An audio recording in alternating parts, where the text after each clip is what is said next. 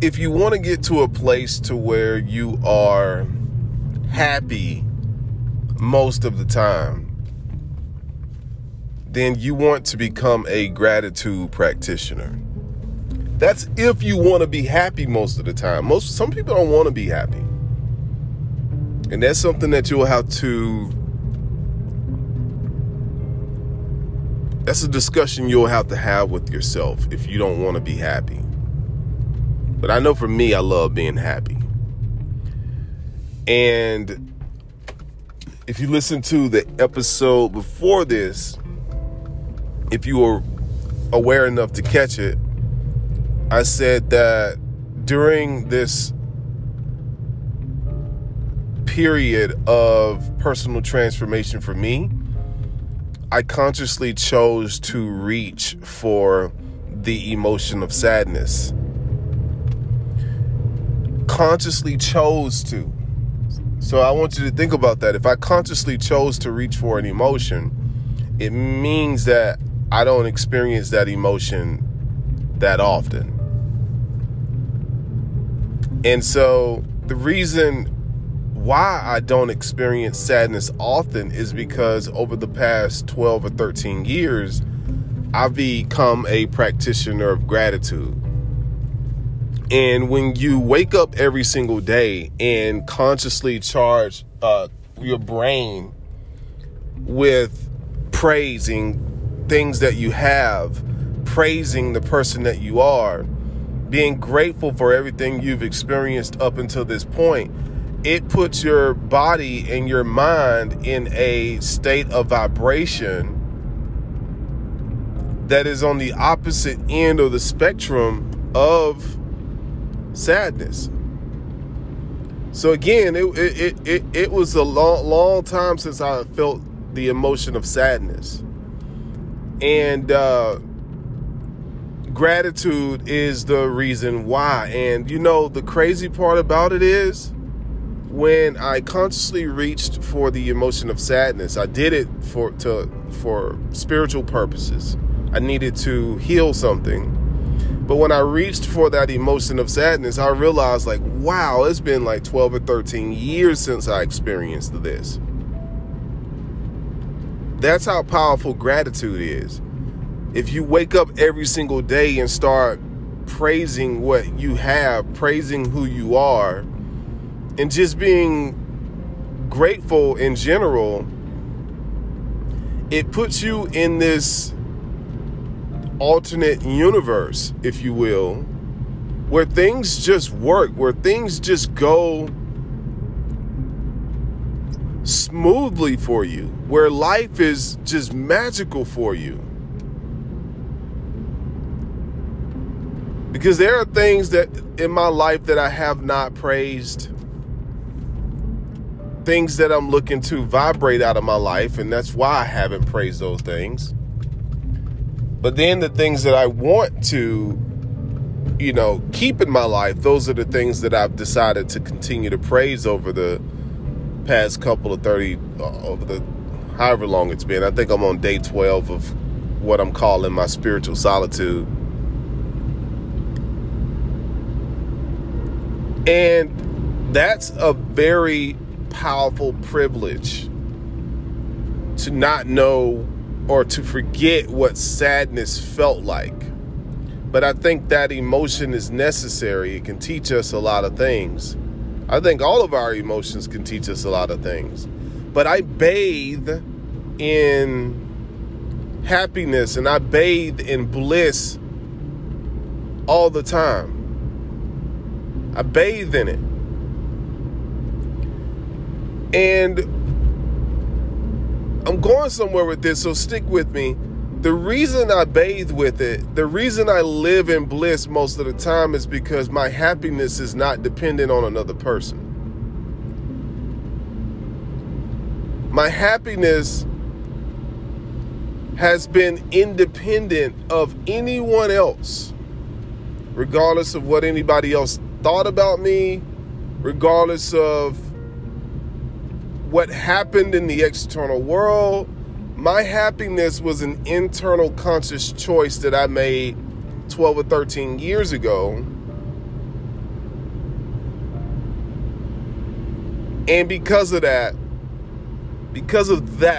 I've been living in pure bliss.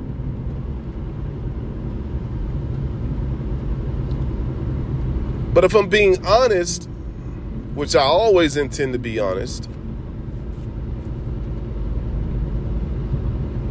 I think a lot of people allow other people or external circumstances to control how they feel about themselves and the world around them. And that is why so many people are not happy. Because they're basing their day-to-day, moment-by-moment emotional state on things that are happening to them.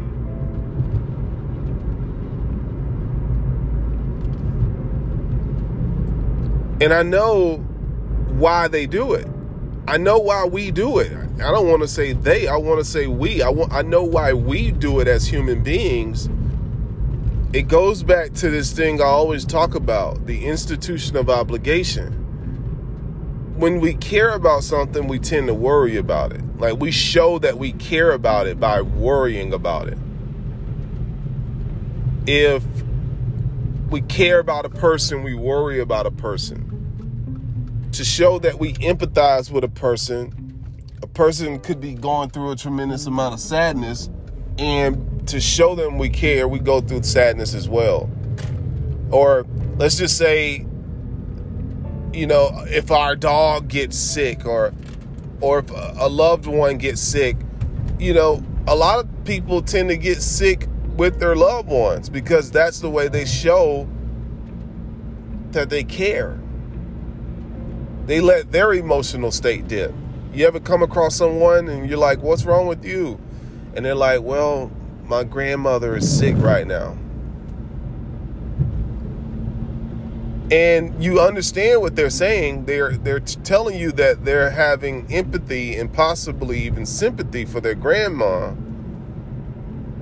But on a higher level, it would be wise for them to snap out of it and say, okay, well, that's grandma, but what does that have to do with me? I don't have to feel this way. I don't have to feel down. I can, but I can also feel happy. And the reason why I don't have to feel down is because if I feel down, now I weaken my immune system and I put myself in jeopardy of being just as sick as grandma, because people don't think about it like that. A family member goes through something, and the first thing we do as humans, and again, I get why we do it. We do it because of empathy. We do it because of sympathy. But the first thing we do is we drop our emotional state of being down as well, rather than holding a higher, happier frequency that could possibly be a part of why that person healed so fast. Because we have to remember that we are giving off an electromagnetic field. Our emotions create a pulsating electromagnetic field that affects the world around us. So if you go around a sick person sad, I think you make that person sadder. But it feels weird to go around a sick person happy. Because deep down inside, we're thinking, well, they're not happy, so I shouldn't be happy. But really, you should be happy. Because your happiness could be the energy they need to keep their spirits high. We got to remember that we're playing an energy game here. We're playing an emotional game. The same thing is true of people who have a bill come in the mail that they can't pay, or they're having financial difficulties. The first thing the average person does is the average person may pray, but right after they pray, they start worrying. They allow their vibration to take a dip. But we have to retrain ourselves. We have to unlearn that pattern.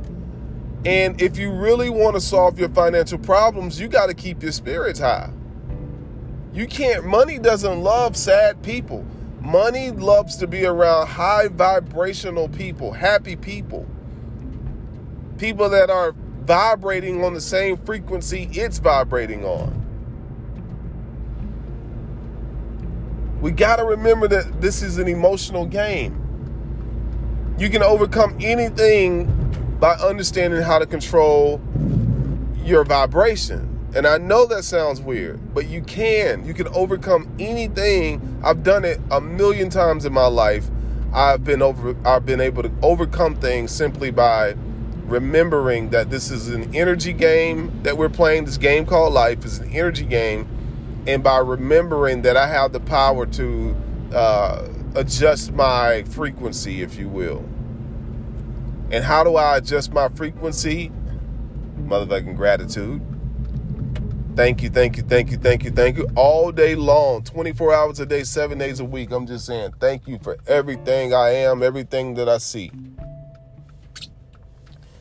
That helps me keep my vibration high, because now I'm training my brain to focus on all the things that I perceive to be going right, rather than all the things that I would perceive to be going wrong. And some people think it's, that it's not responsible, that you're not being responsible if you're focused on all the things that are going right and ignoring the things that are going wrong. But I'm in the right direction because I want things to go right. So I'm going to focus on things that are going right. Why would I focus on all the things that are going wrong? Those are a given. I had a friend that used to say, man, you never talk about the stuff that go bad in your life. I say, because ain't nothing going bad. What do you want me to make up something?